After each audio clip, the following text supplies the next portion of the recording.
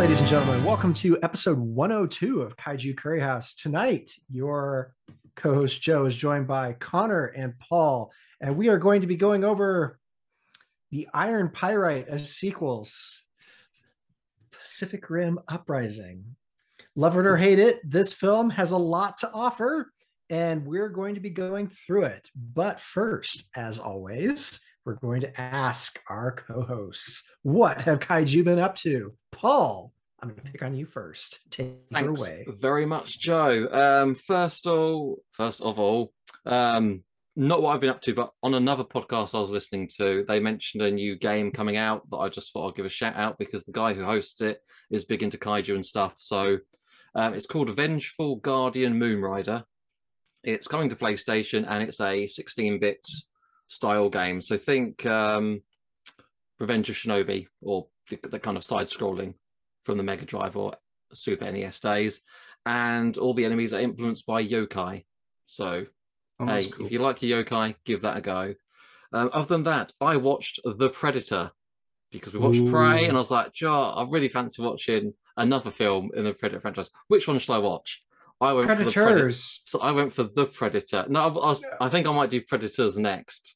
You haven't seen Predators? I have, but you know, I'm just like, I've seen the first again rather than I've seen the first so many times. It's like, oh, I want to watch something different. So it's like Predator 2, Predators, or The Predator.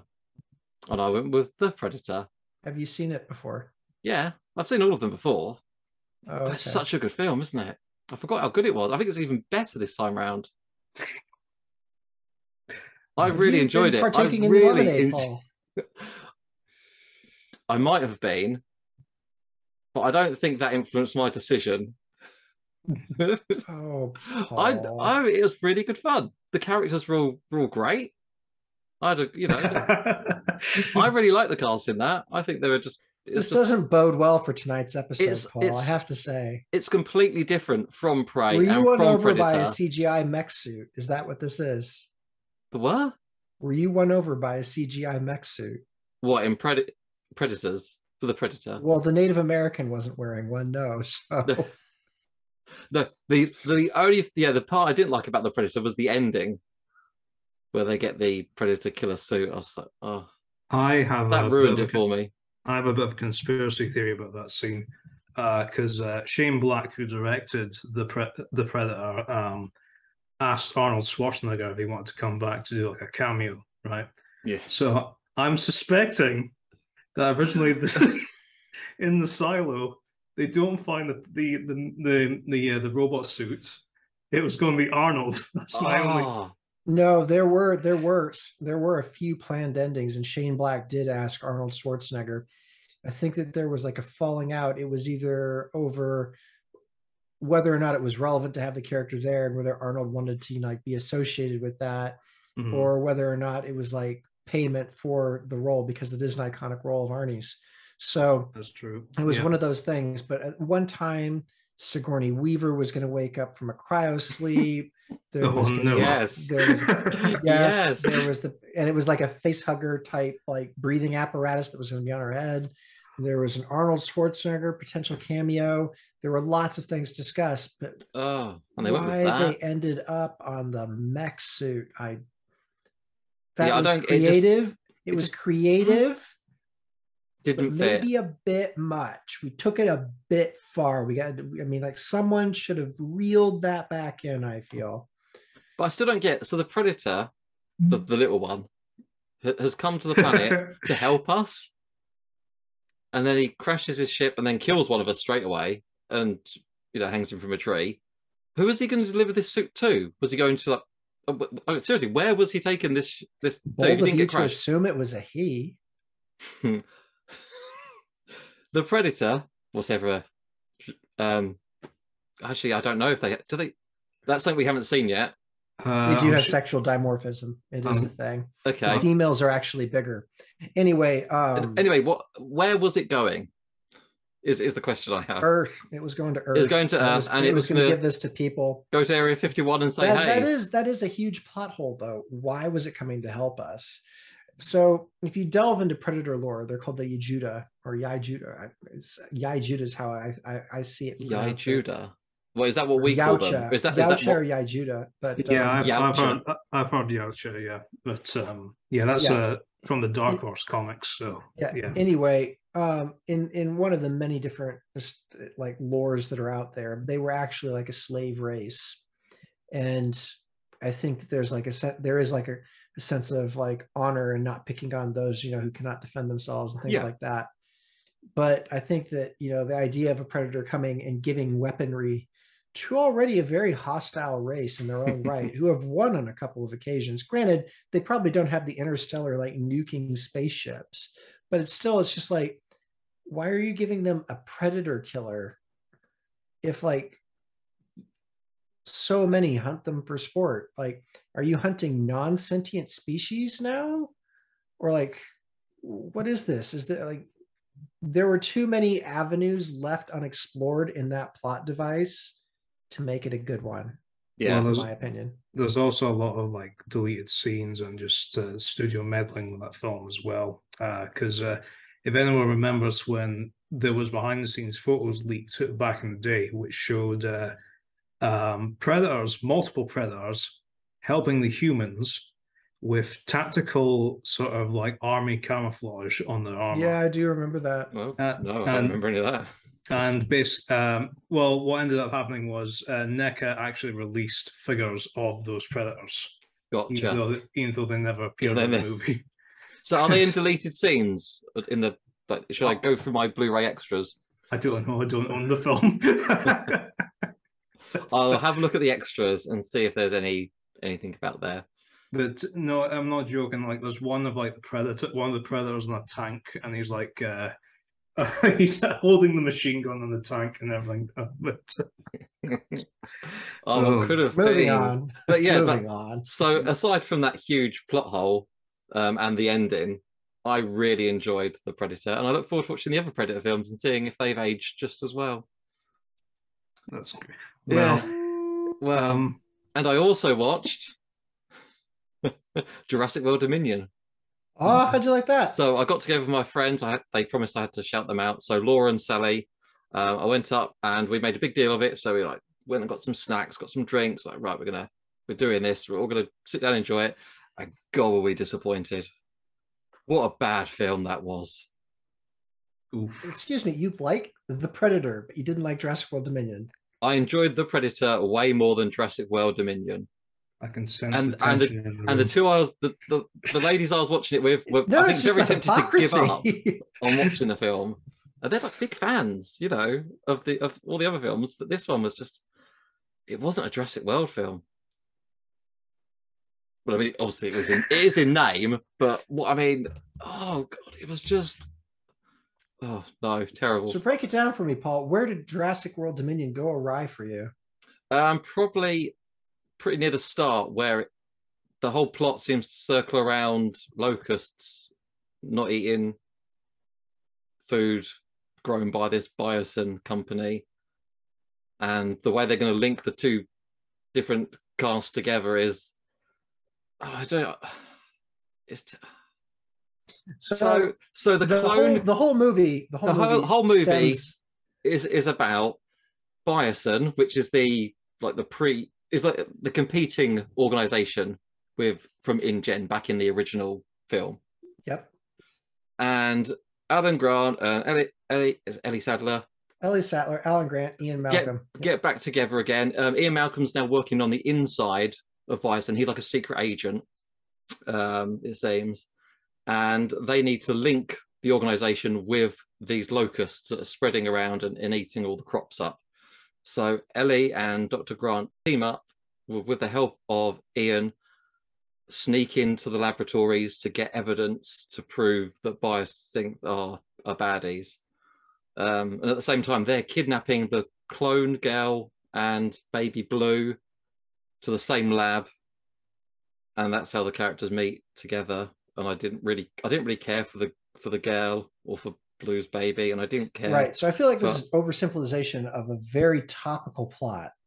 So I just didn't care. So right now in the world, we're experiencing temperatures and political conflict, which are really disrupting our food chain and food supply as human beings, correct? Yes, correct. So in Mhm. Europe right now, the Ukraine conflict is going on, and we in the United Kingdom are feeling it because grain prices are going up. Now, there have been political treaties and falling apart of those treaties, but long story short, the price of grain is going up. The other thing too is the extreme temperatures across Europe and the UK recently, like over this summer, have killed a lot of crops. So to use an example, olives. So olives were not growing this summer because it was so hot and so dry. In Greece, didn't happen. In Spain, didn't happen. And even in Spain, they were like, okay, the Ukraine, they grow a lot of sunflowers for sunflower seed oil. So they tried growing sunflower seeds in Spain, still died. So sunflower oil, that's used a lot. Olives are used in a lot of things. Those are just two examples where the price is going to skyrocket next year. And we are going to feel that. And right now in China, so China right now, at the time of this recording, which is August 31st, a lot of folks I don't think realize this because it's not really being publicized, but China's temperatures are around 40 degrees centigrade right now in the daytime, which is unprecedented for China. They're 34 degrees at night, and it's been that way for weeks. So China manufactures a lot of the world's stuff, and because of the population density, the water is being sucked out of the rivers at a rate that they aren't really being replenished. So what you're looking at is just a disruption of food to the masses. It's going to cause prices to soar. And then on top of that, we have a political conflict where oil and gas are creating incredible surges in energy costs. So we in the UK are feeling that. Sorry for like the lesson in economics at the moment, folks, but I will tie this back to the large, dangerous, scaly things. Don't you worry. Anyway, so Jurassic World Dominion is about a genetically engineered super insect on one hand, and the introduction of various invasive species in the form of genetically engineered dinosaurs, which can reproduce asexually. So basically, these things lay eggs even though they don't have a mate. So between the dinosaurs doing that, and then you have these giant locusts that are eating all crops that are not engineered by biosyn, you've got a major problem there and a major ecological disaster. The dinosaurs are bad enough, but the fact that the insects are eating crops, and because they're so enormous, because they were genetically modified by biosyn, these are insects that escaped like a test group, and then because they are invasive in their own right, they've gone rampant. So they are developing into something which is just taking apart the local ecosystem, and then at the same time, our food pyramid. So where the child comes into play from Fallen, or not Fallen Kingdom, Fallen Kingdom. Fallen Kingdom, yeah. So Fallen Kingdom, we've got this genetically engineered child. Well, it turns out she wasn't genetically engineered. She was grown like normally, baby in a bump. But what her mom did is her mom had a disease that she, as a copy, like inherited. So what her mom did is retroactively change her DNA with the injection of a special virus, which edited her genetic code. Now, viruses edit genetic codes. That's what they do. That's why when you get a virus, you never get that same strain again. It has to be a different strain that infects you. So for this Maisie, I think it is, right? Maisie Lockwood. So Maisie's genetic code contains this virus, which was able to edit her genetic code in the first place. So have scientists tried this before? Yes, they have. They have tried viruses to edit in and out genes. They failed miraculously. All the test subjects developed a fever and died. Whether or not there's been any improvement on that, I don't know. But the last time I read the literature, which is about 7 years ago, that was where it was at. So Maisie has in her DNA, because of this virus, which changes your genetic code, the virus becomes more or less a part of you at that point. So she has in her genetic code the blueprints for this virus, which can rewrite DNA that only her mother was able to come up with, and her mother died of this genetic disorder. So Maisie's the only one who has these blueprints. Now, because the locusts are spreading, and because like you're not going to be able to hunt down every bug in an ecosystem, that's ludicrous. So Maisie's DNA is needed to get the virus. Once you have the virus, you can use it to make the bugs sterile, right? So that's the only way you're going to stop this. These locusts on a tremendous scale, they're well nigh impervious, like they're the size of cats, right? So that's the way that you stop that.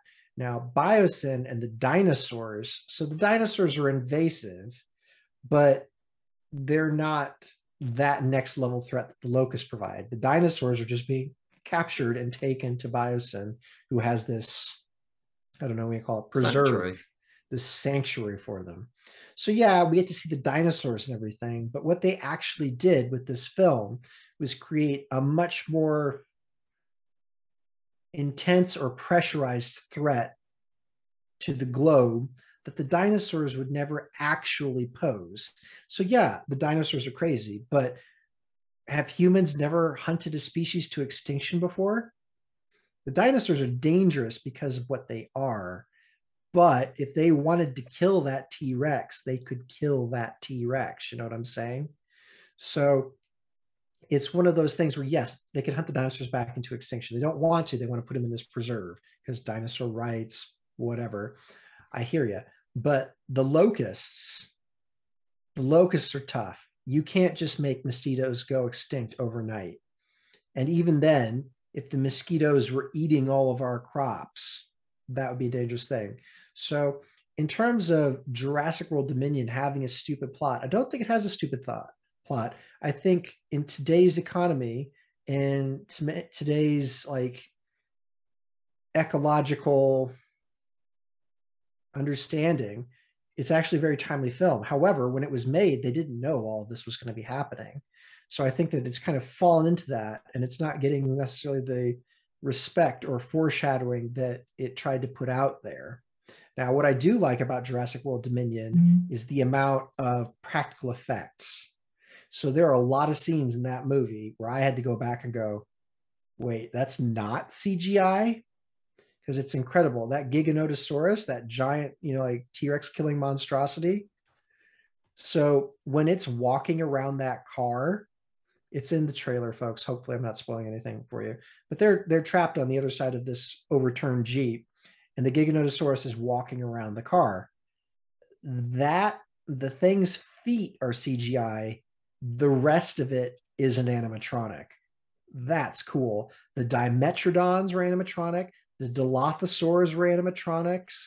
It was awesome. Those practical effects were so good.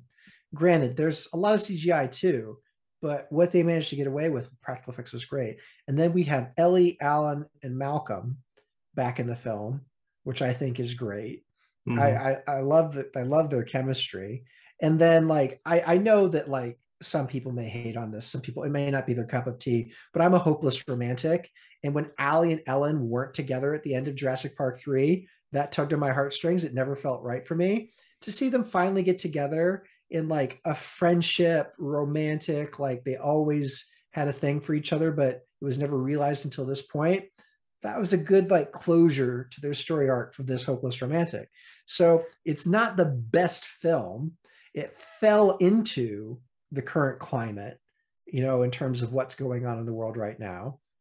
And the practical effects are really good. There was a lot of artistry that was put into that film. It also has the Carnotaurus with the Kenner Wave 2 demon colors, which is amazing for this kid who grew up in the 90s. So I love it. I love it for all the right reasons, but I understand it is also at the same time a flawed film. There are plot elements and lines in that film that could be yanked out and streamline it. But at the same time, all that they do is enrich the world. So, I mean, I'm along for the ride. Why not?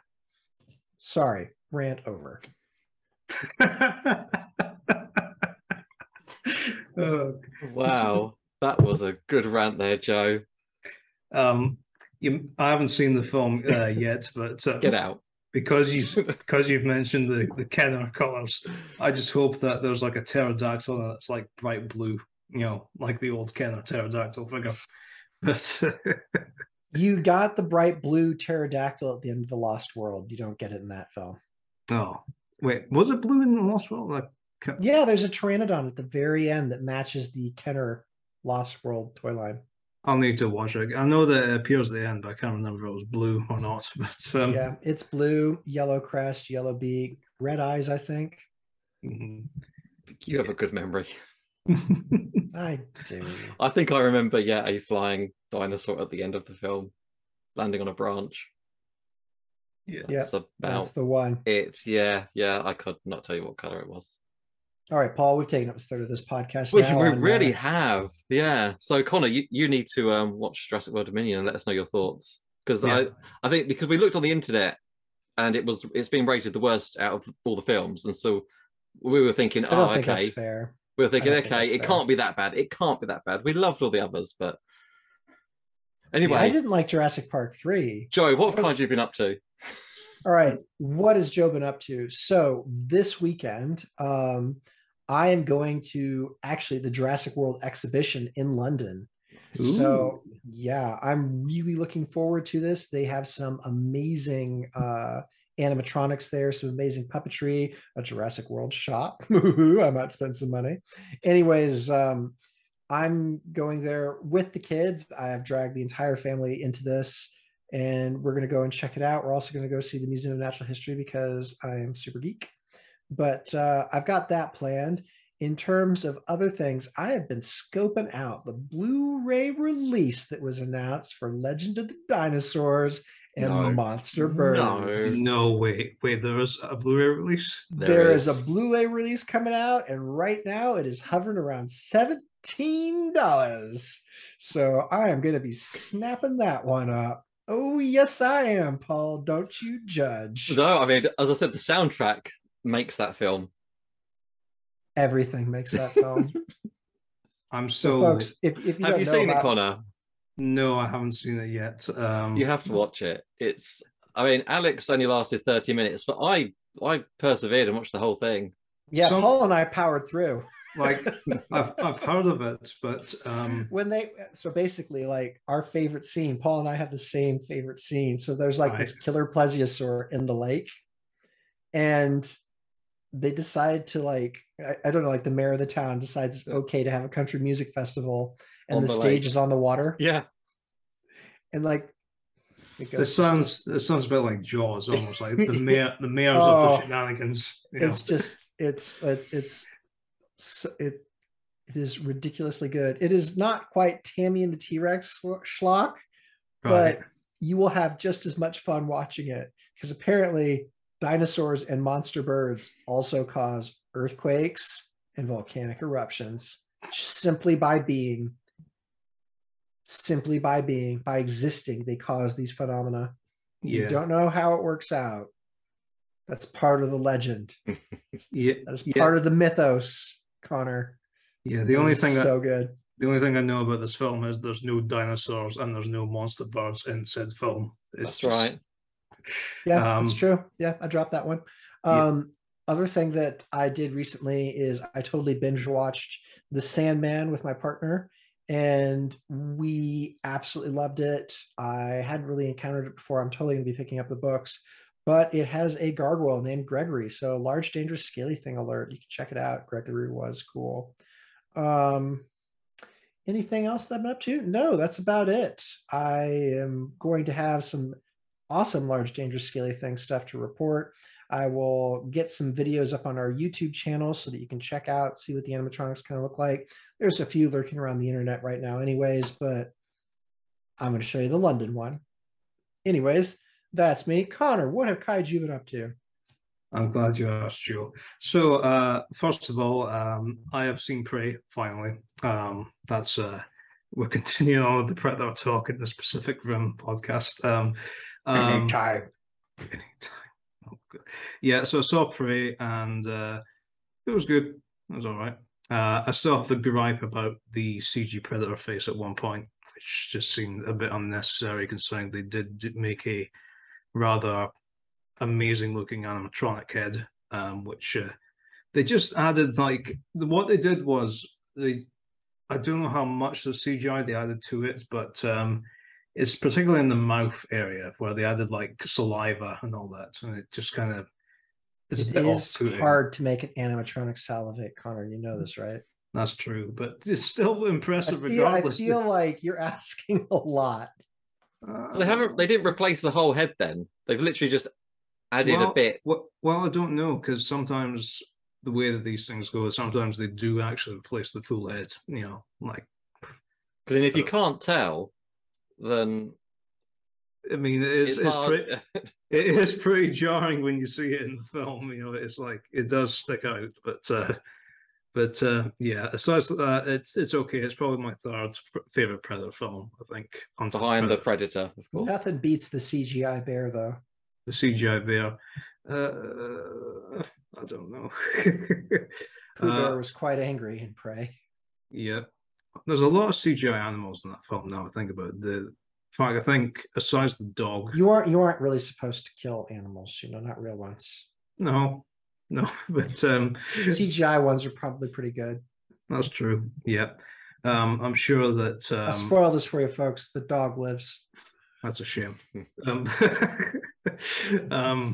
But yeah. So I saw Prey. I recently started replaying the game Destroy All Humans. If anyone's ever played that back in the day, they recently did a remaster of it on the not a remaster, a complete remake from scratch for current gen consoles. And the reason I'm playing it is because the sequel to Destroy All Humans recently got a remake as well, and that actually does have a kaiju battle in it, because there's actually a level where it's set in Japan, and there's a kaiju in it called Kojira. You know, that's not on the nose at all. No, definitely not on the nose. It comes out of Tokyo Bay and it starts attacking Tokyo, and you got to stop it. So, yeah. So there's that, and and the third thing is, as someone who has a flat, obviously you need to eat, right? And if you don't eat, you will die. So, I decided one day to go on a shopping trip to basically pick up some food, and I was walking past HMV. So I'm like, okay, that's dangerous for anyone of our crew. Yeah, I'll have a look. I won't buy anything. I'll just see what's on the shelves. Sure. Yeah. So like those things like Shin Godzilla is available for like $7.99 something like that, so you can get that. But there was a box set that I saw. Right, there's a very interesting box set. Right, and just I don't know if I can share screen or not on this. Probably not, but if not, I suppose we can edit it in later. But I came across this interesting box set here, right? If anyone can see that. Okay. That is so we've literally got every monster film done by Legendary. Yeah, so you got Kong Skull Island, films. Yeah, Godzilla vs. Kong, Pacific Rim, Rampage, Godzilla King of Monsters, Godzilla, and the Meg. So why do we not have Uprising in there? No, I know why. Why? Because those are all good films. Yeah. Plus the fact that Uprising was made by Universal, whilst Rim was distributed by. So it's a licensing thing. Yeah. I didn't realize the Meg was made by Legendary. Yeah, but the way that I see it, I'm calling this the Ultimate Monsterverse box set. So I think just to wind people up from now on, we're going to refer to the Meg and Rampage as part of the Monsterverse. I think that's fair. But the Meg sequel, The Trench, has been greenlit. Yeah, I heard. Yep, I'm really excited for that because that has large, dangerous, scaly things in it. Didn't they do a sequel to the Meg called The Lock? I can't remember if they did or not. It was like a I think it was one of the books. Is that Or- the one? So the The book, Lock yeah. and Meg are both done by the author Steve Alton, and they do take part in the same universe. But so Meg and the Trench and Meg Primal Waters, that's a good trilogy. The Lock is a good standalone book. But when they got combined, that's where we enter the realm of poor writing decisions. So I read the book that he combined them, and it's basically Indiana Jones and the Legend and the Crystal Skull. So we have interdimensional aliens, Really? Loch Ness monster, What? megalodons, and it was just, I was like, okay, when these were like prehistoric eco thrillers, you had me, man, you had me. But we didn't need to bring aliens into this. It really disappointed me, and I mean, when he was teasing that book, it isn't his last, but when he was teasing that book, he says, I'm going to go off in a different direction with this. I'm like, oh, interesting. And truth be told, like, it takes place like underneath Antarctica, in like, Antarctic like meltwater, where its own ecosystem has taken on, like their prehistoric caimans like Purosaurus. There's Leviathan Melville. There's giant anacondas like stellar sea cow, like dugong type things. The And most like threatening creature of all. well, and they're all underneath this Antarctic, like shelf, when none of them actually occurred there naturally. And then we also have interdimensional aliens. And this guy, he basically has like, is it the Tom Cruise film that's like Edge of Tomorrow? Yes. Yeah, Edge of Yeah. Tomorrow. Yeah, where he keeps reliving the same thing. Well, these aliens basically say like, all right, you can relive your life like 7 times in order to get out of this thing. And like, but he doesn't like remember each thing. He kind of has like this vague like dream state, like what he should do next. And it's just like, no, what are you doing? No, stop. This wouldn't have to be the same character, main character from the Meg, which is played by Jason Statham. So I'm just imagining. I think it actually is. Just give us a second. I will look up the title of this monstrosity, but keep talking, Connor. No, I'm just imagining. I go, no, stop, please. All right. So it sounds like a sci-fi or asylum film, doesn't it? When they just like, yeah, let's just throw in an alien just to yeah, because we can. Well, listen, Legendary is already banking off the MonsterVerse. Why not do the Megverse? If that's the case. I mean, I don't see why we can't have the Meg in the MonsterVerse. Yeah, so like the Meg sequels are like The Trench, Primal Waters, Hell's Aquarium, Origins, Night Stalkers, Yikes. Generations, and Purgatory. I'm curious about the one Hell's Aquarium. Do they capture the Meg? Hell's Aquarium was basically like a guy in Dubai wants all of these prehistoric creatures, and In it's his fish like, tank. catch a Meg. Okay. Is Jaws free? They want to put the Meg in the aquarium. Yeah. It's Jaws free. Yeah, I'm still looking for it. It's hard to find on the internet. I can't imagine why. Mm-hmm. The Lock, Heaven's Lake. Oh, I mean, like the Lock series in order by Steve Alton here. I'm looking this up. I've forgotten. It was just such a repressed memory. Volstock. There we go. Vostok. That is the name of that book. And oh my Lord, I did not enjoy it. In case I didn't already make that abundantly clear. So I'll just, if I start reading the Meg books, I'll have to tick that off my list then, of like books to It's avoid. not even worth it. Yeah. It's just not even worth it. And then, like at the end of the book, to jumpstart tourism, they take one of the eggs that they find underneath Antarctica, because like they know what's in this egg, and they just put it in Loch Ness because, of course, naturally it would hatch in Loch Ness, right? It turns out to be a giant caiman that eats everything and destroys tourism and is like attacking everybody. How could they have known? I blame the scientists. I blame the scientists. Those pesky At the heart of scientists. every poor decision, it's always the scientists, isn't it? Like, they can't help it that their god, who was a writer known as Steve Alton, like wrote this path for them. But yeah, Volstock was horrendous. But in terms of books, we do have Warren Fay promising that the final whatchamacallit, fragment book, is coming out, so that's good. He is working on that as we speak, I imagine. Yeah, he totally is. Because I spoke to him about a month or two ago, and he was deep in. He was like, "Yeah, I'm just writing." So he is on the case. Nice one. Anyways, she'll get to kaiju letters. Yes, go for it. Oh, okay. Normally you start this off.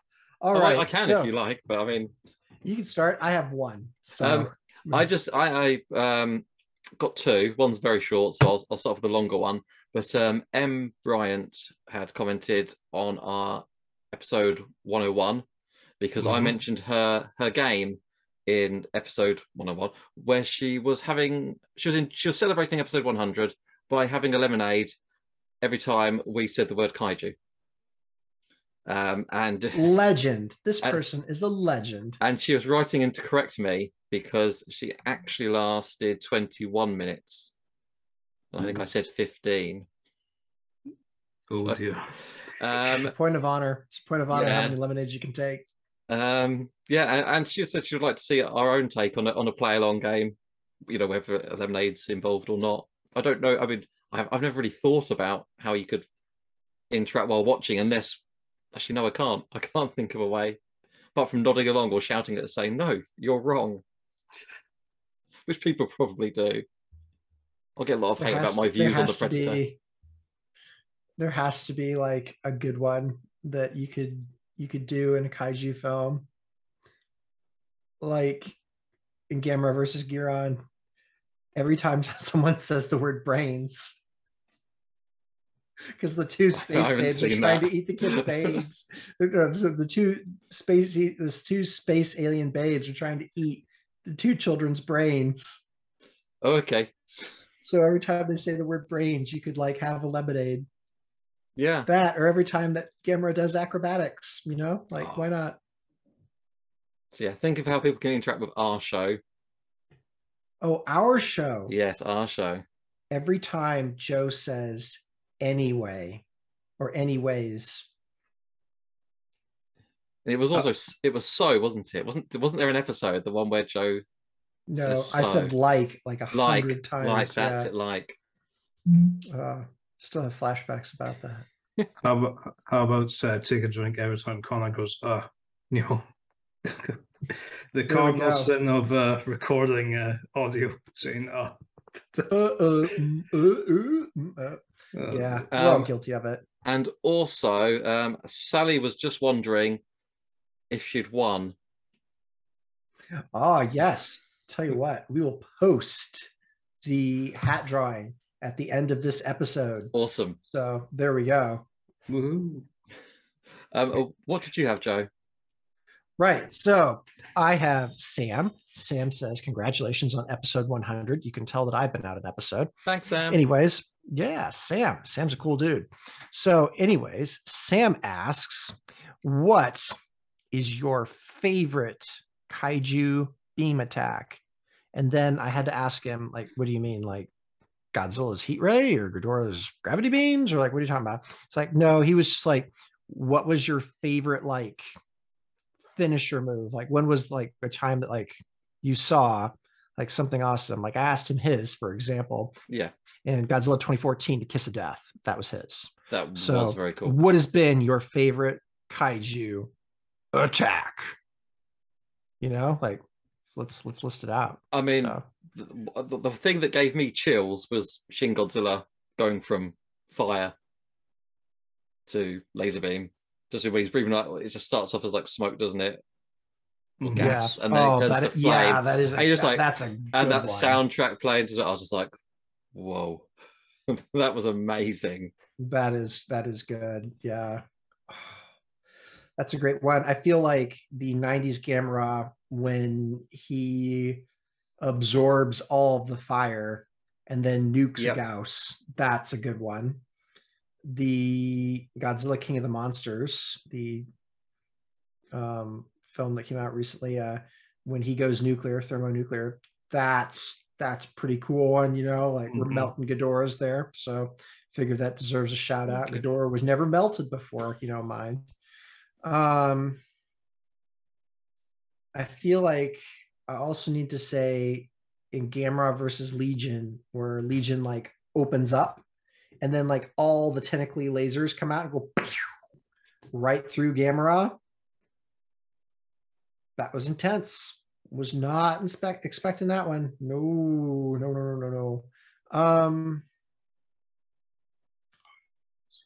You know what? For me, my favorite one though, and this is going to be with me to the day I die. Godzilla 1975, Terror of Mechagodzilla. When you first see Godzilla, you only see a shadow, and then out of nowhere is his atomic breath hitting Titanosaurus. It's like, you know who you woke up, and he ain't happy. Love that one. Connor, you're being quiet. Talk, dude.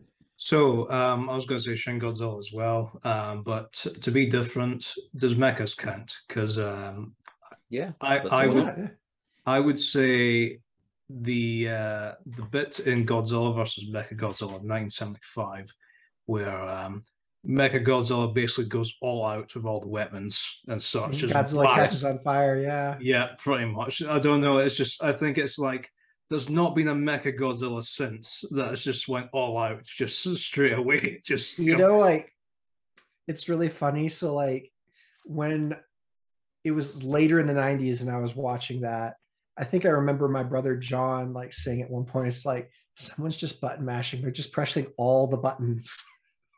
Oh, it's not working. Fire all the things. And the spinny head thing as well, which just comes out of nowhere, and it's just like, how's he rip his head off later on if he can just? That was cool. Like he wrenched it off, to be fair. So I mean, like we're breaking threads at that point. I think that was part of it. That's true, but I think another good one. I thought it wouldn't be threads if he was spinning around all the time, otherwise it would fly off. I think in Ghidorah, the Fear of the Monster, just the Ghidorah just destroying things in general. I think just when he starts using the gravity beams, I think that's another cool scene. I think, but that's As dragons count as kaiju, I'm gonna throw a few cool dragon moments in. He's an alien technically, so well, yeah. So yeah, but you kind of reminded me here. So I'm going to throw out a few cool dragon moments. Vermithrax pejorative, the princess moment, arguably one of the darkest moments in Disney's canon when a dragon toasts a princess. So yeah, that was memorable. I'm going to throw out Draco from Dragonheart because there were just so many like cool dragony attacks in that. Of course, though, my favorite's like when he's trying to like whack Bowen with his tail and tries to slice him and just gets stuck in a tree and he has to turn around and go, huh? That was pretty great. And finally, I am going to cite a Game of Thrones episode. I was wondering when I was going to get mentioned. Yeah, so my favorite battle in Game of Thrones is the Battle of Winterfell with the White Walkers. I think that was just awesome episode. But when Daenerys takes Drogon and she and the Horde descend upon the Lannister army as it's coming back from Highgarden, and like you just see like this enormous honking dragon come over the hill towards this like basic phalanx of soldiers, ready to like deal with the barbarians. Like, okay, this is cavalry, we're soldiers, this isn't going to be good, but like we're trained. And then you see the dragon, then you realize like you guys brought spears to a dragon fight. That was a pretty epic dragon moment. But yeah, there's a lot of Dracarys going on in that one. Yeah. So and why not? That was good. Why not Kaiju at all? I'm just gonna say Jurassic World when the T-Rex and Velociraptors team up and fight the Indominus Rex, who then gets eaten by a mosasaur, because that was the most ridiculous and yet amazing thing I'd ever seen. See, we can't have two antagonists, like two anti-heroes, exist without teaming up. Like, they can't do a proper versus movie anymore. Batman and Superman, we got to team up. Godzilla and King Kong, we got to team up. Rexy and Raptors, two known enemies. Yep. Like, first Gotta team movie, up. got to team up. And with that, we will take our first break. Welcome back to Kaiju Curry House. This is an episode 102. I'm Connor. I'm joined with Joe and Paul, and we're going to talk about Pacific Rim Uprising now. Yeah, Finally, we've made it. We've delayed it. We aren't known for waffling on this podcast, Never. but we get there in the end. But yeah, I think this movie's terrible. Well, I disagree. That's you shut your face. And I think we should Predator hear over Jurassic World. And I think we should hear what some of our listeners have said, because they've jumped on to comment with their passionate responses. It's terrible. Yeah, I know. This film single-handedly destroyed the Pacific Rim franchise. Well, there's that, and maybe the anime, but anyways, but definitely probably Pacific Rim Uprising is probably responsible for that. But yeah, What do people think, Connor? Tell me what someone said about the film. Well, we'll start with Brandon Hickley Smith, who says, for the most part, it was a pretty disappointing sequel. In other words, not as great as the first film. Although I like the Jaegers' names, even the designs were okay, and thought the three main actors were quite good. That still didn't make me impressed with the rest of the movie, especially the tone, music, plot, humor. Oh, this is a long comment. Oh my god. Especially the tone, music, plot, humor, editing, and most of the new characters. Speaking of which, the whole movie. Sorry. Oh, yeah. This is what happens when we're recording and I haven't read this. Speaking of which, the whole movie having teens becoming Jaeger pilots felt like a ripoff of Power Rangers. The one thing I really dislike is how the sequel killed off Mako Mori, which I think is a gripe that I think most Pacific Rim fans have, including myself. She was clearly the heart of the first film and the franchise. She was giving the same treatment as Joe Brody in Godzilla 2014, topical. But the visuals were also quite bland, probably due to many broad daylight scenes. And the sense of scale was lame, mainly because the Jaegers and Kaijus were moving a little too fast. So I'm curious, guys, what did you think of the Jaegers being Olympic gold medal athletes leaping over buildings and basically moving like not robots? I didn't really care. I mean, so it wasn't necessarily for me that like that can't be done. Like you can do that in a movie, not in real life, obviously, but when they jumped and did all that stuff, just that amount of weight, that kinetic force, like you don't see the massive repercussions of it. So in the final battle scene, they're predominantly fighting in the city, like however many Jaegers versus Kaiju.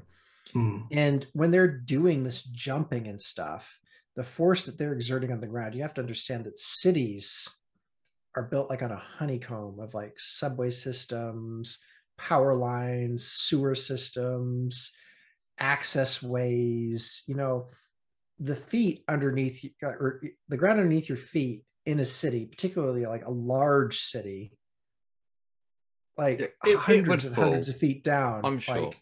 Yeah. So like in Godzilla 1984, they made this a thing. Godzilla walks down a main street and like he stumbles over and like hits a building because like his feet are going through the floor because there's like no actual ground there to support him.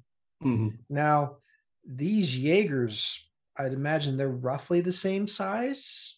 Like I don't know off the top of my head, but like I think they're bigger. I think they're kaiju sized. Yeah. And the thing is like they're running around like athletes. How are they staying above surface running like that? It'd be like running through sand. Like you'd be like destroying the city. And when you jumped, you'd be like waist deep in like subway systems when you came back down. So the kinetics of it just don't make sense to me. So I don't like that element of it. I mean, Gypsy Danger in the first one, where it fights in Hong Kong. So the dock sides, stuff like that, like I kind of get it. It's moving fairly slowly, so it's not necessarily exerting as much force on the ground in like such pointed areas. So like, yeah, like Gypsy is like totally mangling the street as it walks along. You see that. Well done. But in this film, with all the acrobatics and stuff that's being done, it doesn't make sense. And I think the brain's able to, pardon me, it's able to catch that. So it didn't look right. And the CGI in broad daylight, like, well done. The CGI, it looks pretty good, right? Yeah. However, the thing is tonally, I didn't like that. So what made the first film really cool? So the best fight in Pacific Rim, it isn't the end battle, it's the middle battle where Gypsy, this old analog Jaeger, has to take on like what, 2 kaiju at the same time. Yep. And it's done at night in the rain in a neon city. So on the one hand, you have it at night where the kaiju are glowing, which as an art design, as a character design, that was great. And then in Hong Kong, with all these different lights, it's gorgeous against like a giant creature or a giant mech. But what really made it pop was the reflective surfaces of the Jaeger. Yeah. And the Jaeger itself, Gypsy Danger, was pretty dully colored. But in Hong Kong, it lights up. And then this synced up with the internal like HUD displays that the pilots were seeing. So it kind of made them feel like they were part of a fight, you know? I really enjoyed that element of it. And it just had like a great kind of Top Gun feel to it when Gypsy, like this older, like, you know, like mech that didn't really, it shouldn't have had a chance. It was unsuspected, and then it totally pulled it off. Yeah. So that was the good stuff. But here, we have too many failed plot devices, and it was going for scale, but it wasn't going for tone. And I think that's where they messed the mark, because Pacific Rim had a really original concept, and what sold that concept was the beaten up like world that these people lived in, where the lore and the tone and the established characters made it feel real.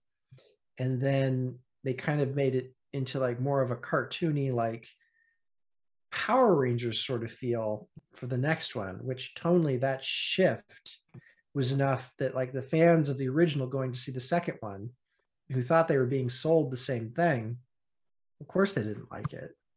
And I was one of those. I love the original.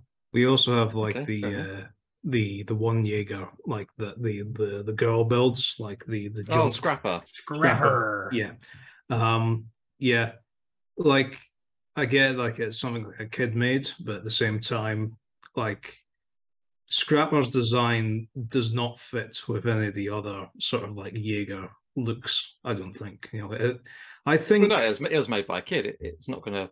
They didn't have trillions of dollars, you know. No, but it's made from like stolen Jaeger parts. But that's what I mean. You're like, I don't know. It felt to me like a Transformers movie, especially. Yeah, it looks a bit like Bumblebee. I'll just be honest. Yeah.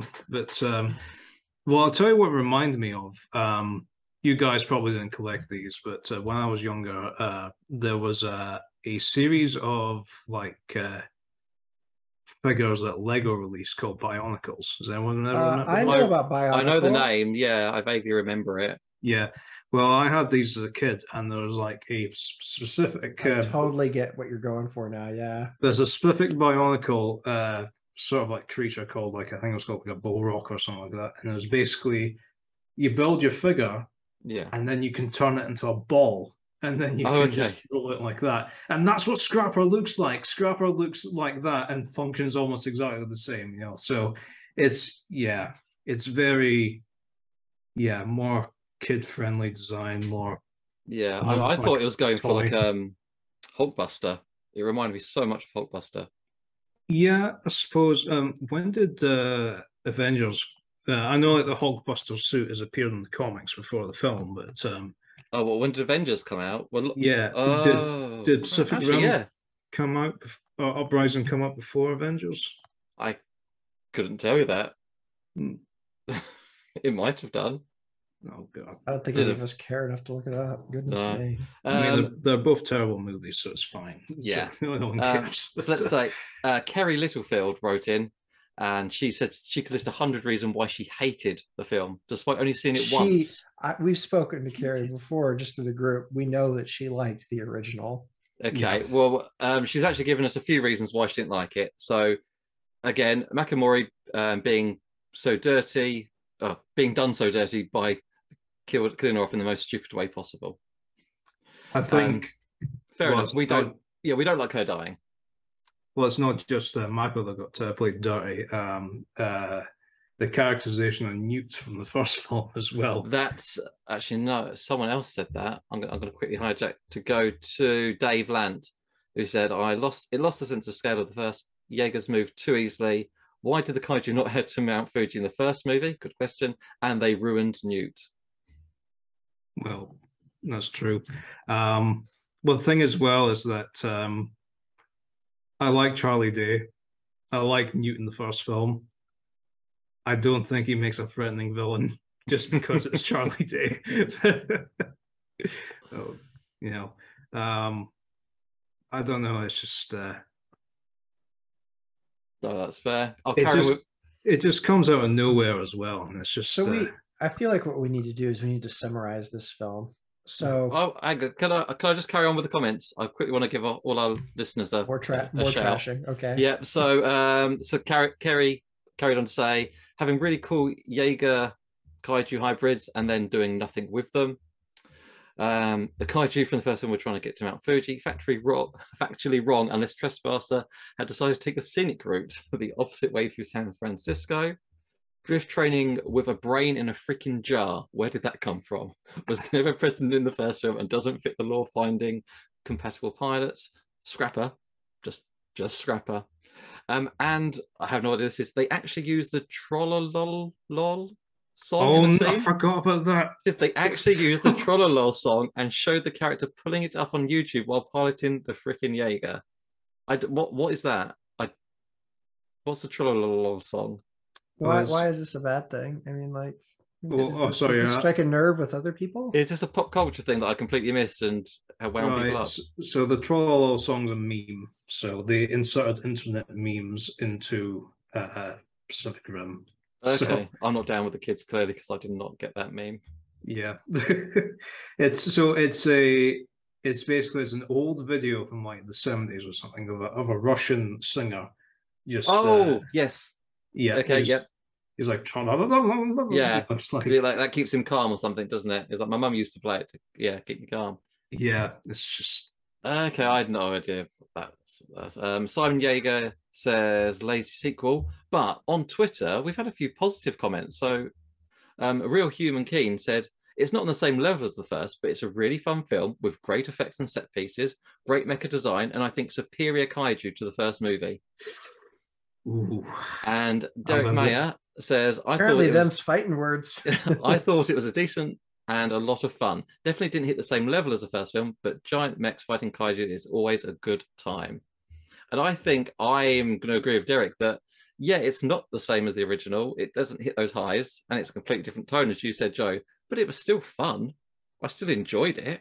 You see, I didn't have fun with it. So for me, and this is a reaoccurring thread on this podcast. Joe likes the lore. You do like the lore. You love that lore building. Lore.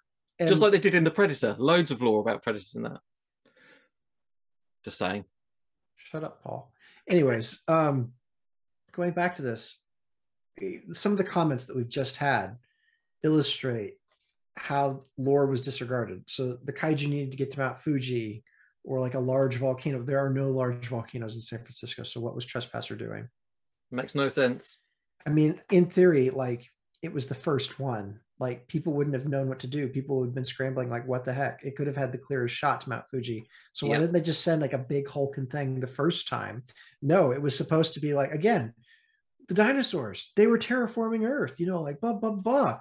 It was their stage one. And like now they're sending out everything, like to like rid the world of us. Like, excuse me. Like these city stomping behemoths, that was like getting rid of you. Or you could have just sent one from the beginning to just fall down a volcano. Really? I mean, I don't see it. Now, I mean, there's flying kaiju as well. So Yeah. yeah, there's flying kaiju. Why are those things going into Hong Kong if they could just go to Fuji? But it's again like maybe they're like that moths, and it's just disregard pretty for the lights. lore. And again, Mako Mori, like she was so cool. She deserved to go down in like, if they were gonna kill her off, to go down in like a blaze of glory. Yeah. Like Pentacast did in Striker Eureka, like Yeah. fight until like the bitter end and all of that. Like she was awesome. But she didn't get that. She died in a helicopter. Which I get, not everybody cool dies in an epic way. No, but for that film, I mean, they could have her in a cool way, couldn't they? I mean, yeah. And plot didn't seem to matter in this film. I think giving whiny brats Jaegers too. Yeah. Talk about that. Like undependable people. Let's give them a Jaeger. Yeah, where is the other Jaeger pilots? Where are all the parents? Seriously. Like they could have done a better job. Like, okay, you're the son of a legend. Awesome. John Boyega, let's give you a giant mech. No, that's not how that works.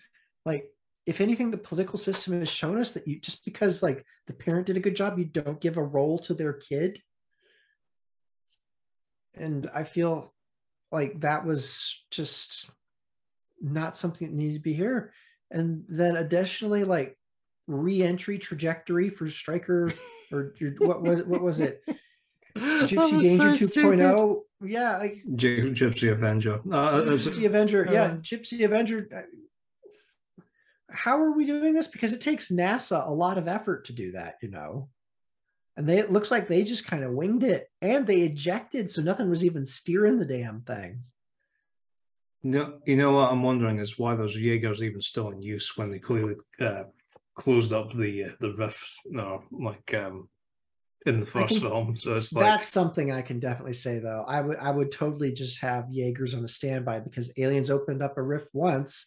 Who's to say they wouldn't do it again? We can keep this fleet in reserve, but hey, and then like they got to be useful in construction, right? Yeah. Who knows? Yeah, I suppose. Yeah. Anyways.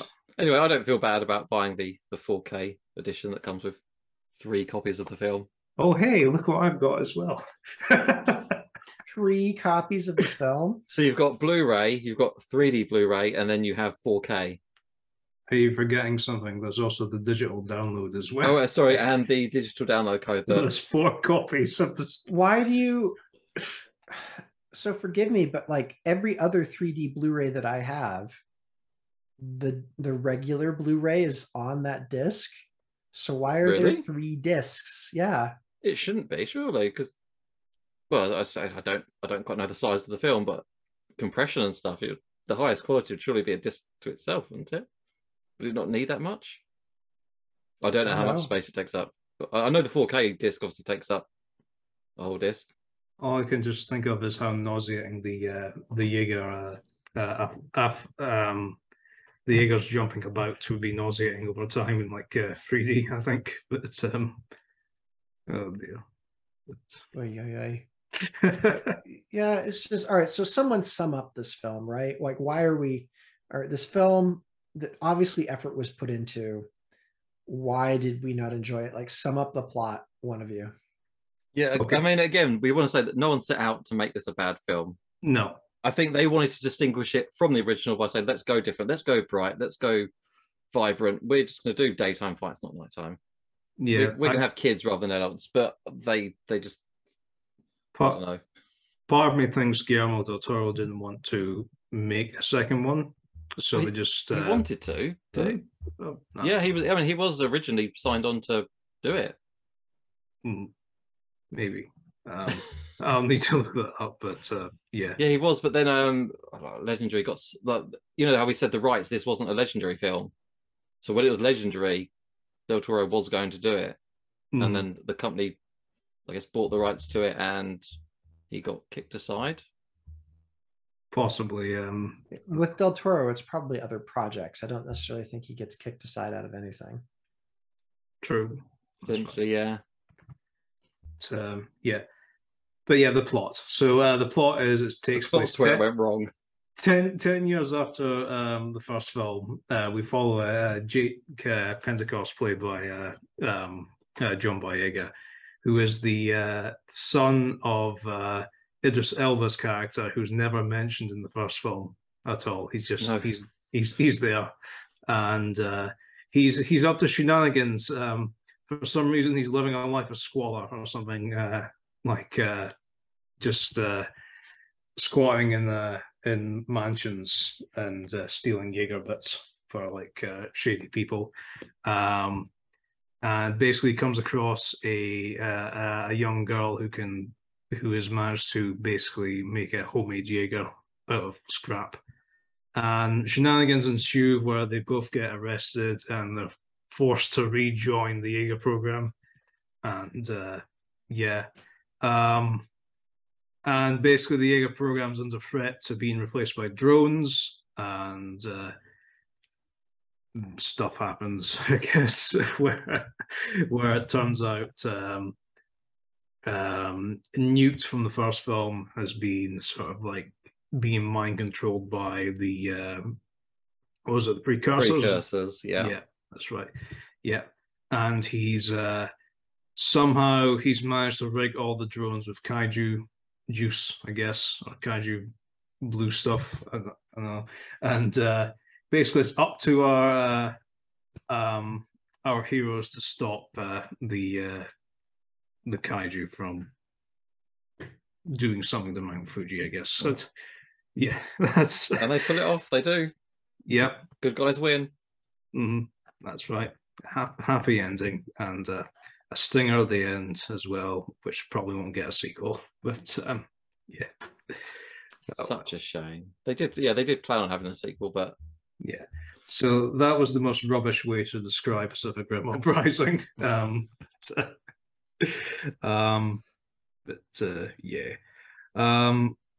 Just basically, John Boyega is living his best life, where he ends up getting captured by Jaeger police, and then he has to do his community service by being a Jaeger pilot.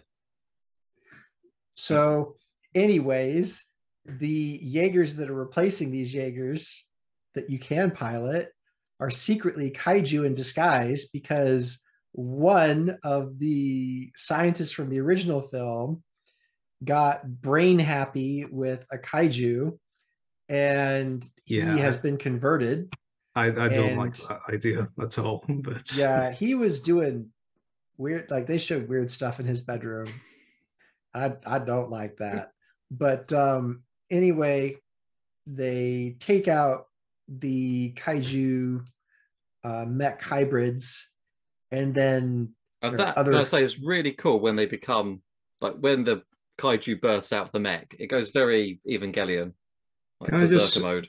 One thing that was bothering me is, how did none of the engineers that were working on these drones there's some blue fleshy bits in here?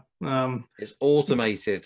It's automated. He said, I think he said 38% of the facility is automated, so he did it in that 38%. But you still need people to, like, in most situations where, like, say, car factories, which most car factories are automated, you still need someone to make sure the things are that's what the film says. I'm sorry. Yeah, but the thing is like, that's not how engineering and like project management work. Like you don't get that sort of thing passed through quality standards. You really don't. Well, no.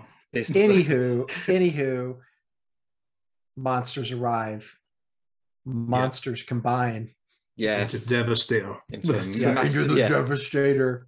And Devastator kicks some mech butt Kicks a lot of ass. and then decides to just march its way up Mount Fuji. Doesn't run, mind you. It could have, but It's it got all doesn't. the time in the world. Yeah, it's got all the time in the world. It's I mean, in granted, like they lost, the precursors lost before, the kaiju lost before, and we were just shown like what 4 mechs versus 1 kaiju. So they had like time to plan. It was evident we're gonna walk up the side of the mountain. Listen, Japan's a very beautiful place to basically sightsee, so And it's just taking in the scenery. Yeah, it's about to give its life. So it is enjoying its last moments on Earth. Yeah. Anyways, they strap a rocket to Gypsy Avenger. Gypsy's hand. Yeah, and like the payload of that rocket versus Gypsy Avenger's weight, would it have really taken Gypsy Avenger into space? No. I don't know, folks. I don't know. But anyways, Gypsy Avenger comes back down, lands on a kaiju, and the day is saved, and community service is fulfilled. The end. Yay. So as that long is as you exactly- don't focus on the plot, it's fun. Do you remember? All right, so there's a great group of folks like Honest Trailer Reviews. Oh yeah, yeah. The Honest Trailer Reviews for the original Pacific Rim are amazing. It's got everything your 12-year-old self would love.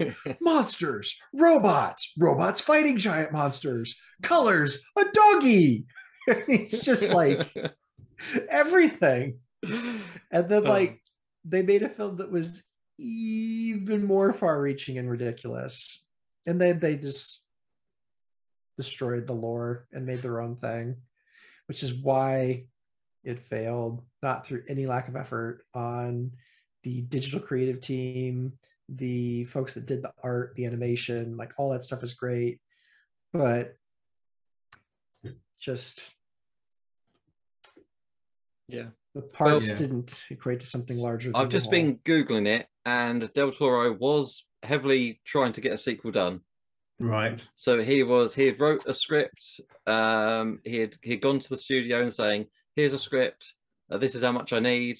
And then when Legendary was sold, it seems that got the production going, saying, "Yes, we definitely want to do a sequel now." But a few months after Del Toro handed his stuff in, the studio announced via Twitter that they've got a new director and a new script. Right. So basically, they fired them via Twitter. Can we? That's. I want to know what. Script? Yeah, I want to know if we can see his. But he stayed on, and he was the producer for the film. Just bear in mind it's not called Pacific Rim 2, so they could easily make it. Yeah, that's I mean, true. like after Pacific Rim 2, all they got to do is give Netflix the right for a sequel series. And that's 10 years after. I mean, if his sequel was set before that. Yeah, what they should have done is gone before the original Pacific Rim movie to the original fighting, like the first mech versus kaiju fight. And maybe they did. Someone's gonna have to try and find this script. True. Well, yeah, there's a comic. It's called Pacific Rim: Tales from Year One. I don't know if that's still Toro's script though. No, but it's awesome. Like if you went back and did a prequel that way, where Pacific Rim is the conclusion to it, yeah, it would have been fun.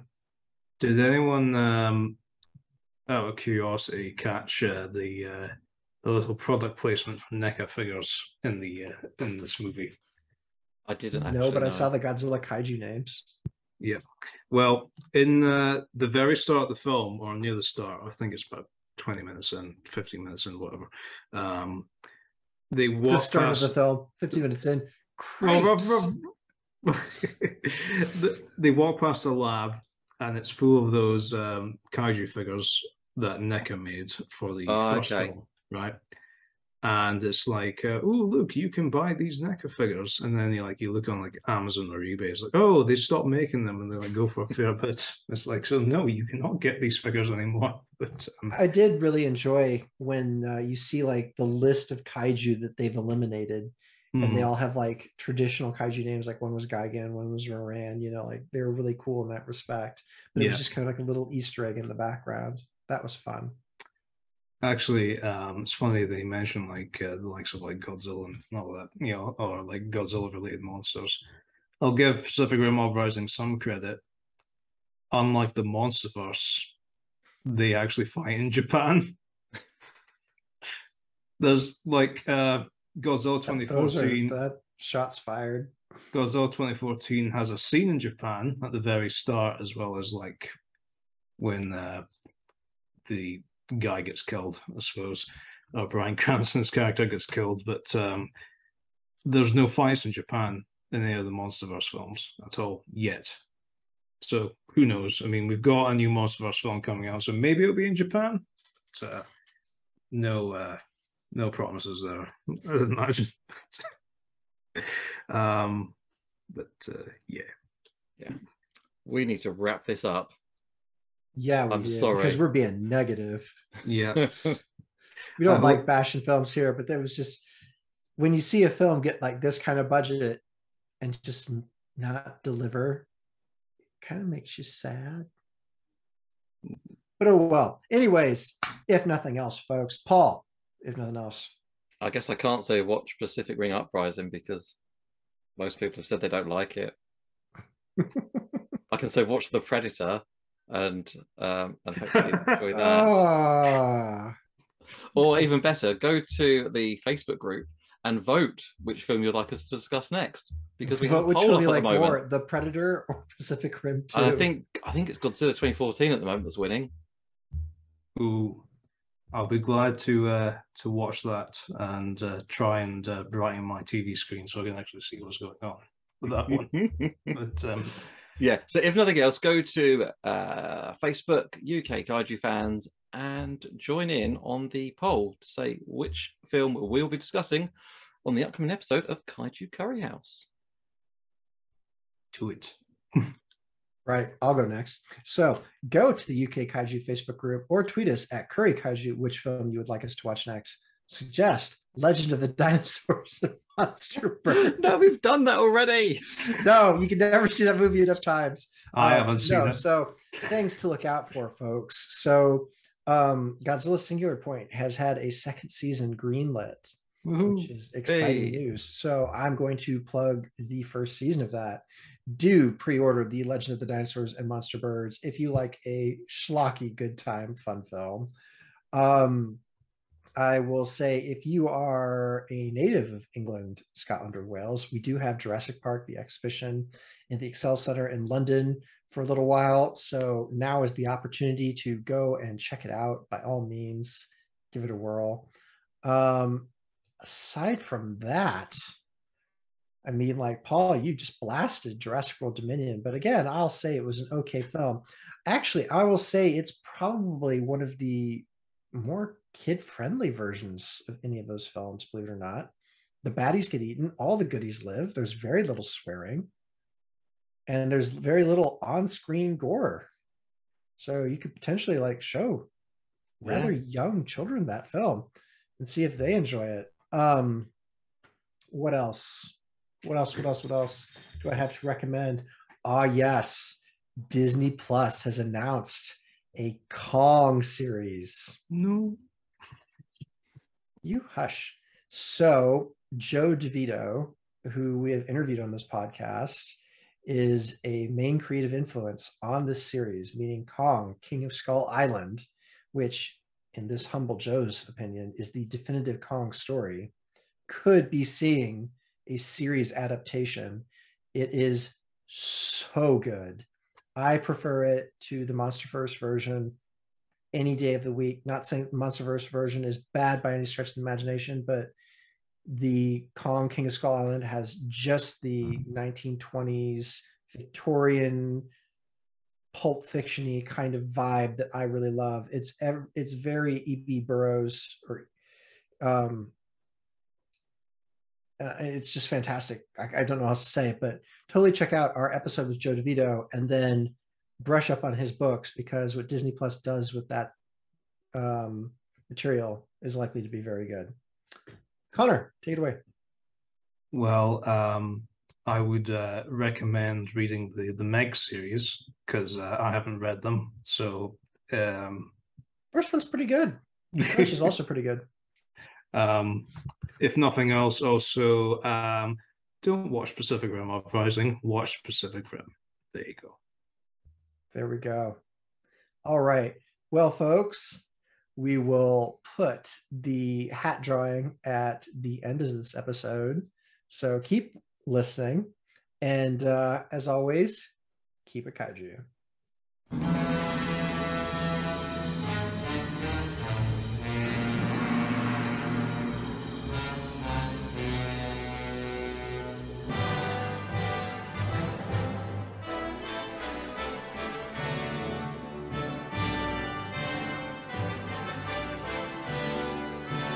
Names from all the different people that asked us questions for the 100th episode. Ooh, some people fell down. Sorry. I want to make sure that you're in there.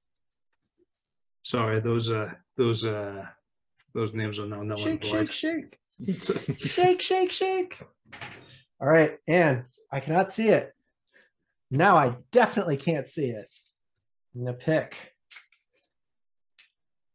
See, this is the problem. I use like post-it notes, so I gotta make sure I get there. That's like a sticky post-it, yeah. All right, so one. I have to put my glasses back on for this. So weird seeing you without glasses. 2.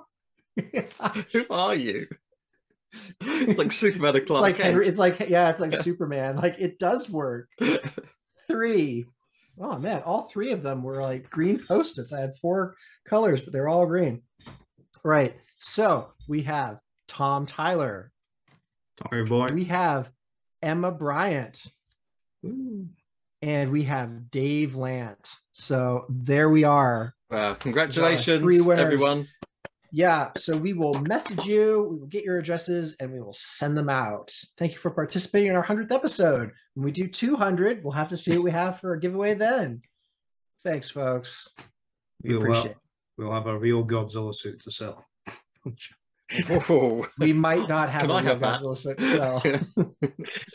But anyways, thank you so much for participating. We really enjoyed all your comments. Yeah, thank you, and everyone. we look forward to seeing the pictures of you wearing our merch. Yeah. Have a great time, folks. Bye. Goodbye. Bye.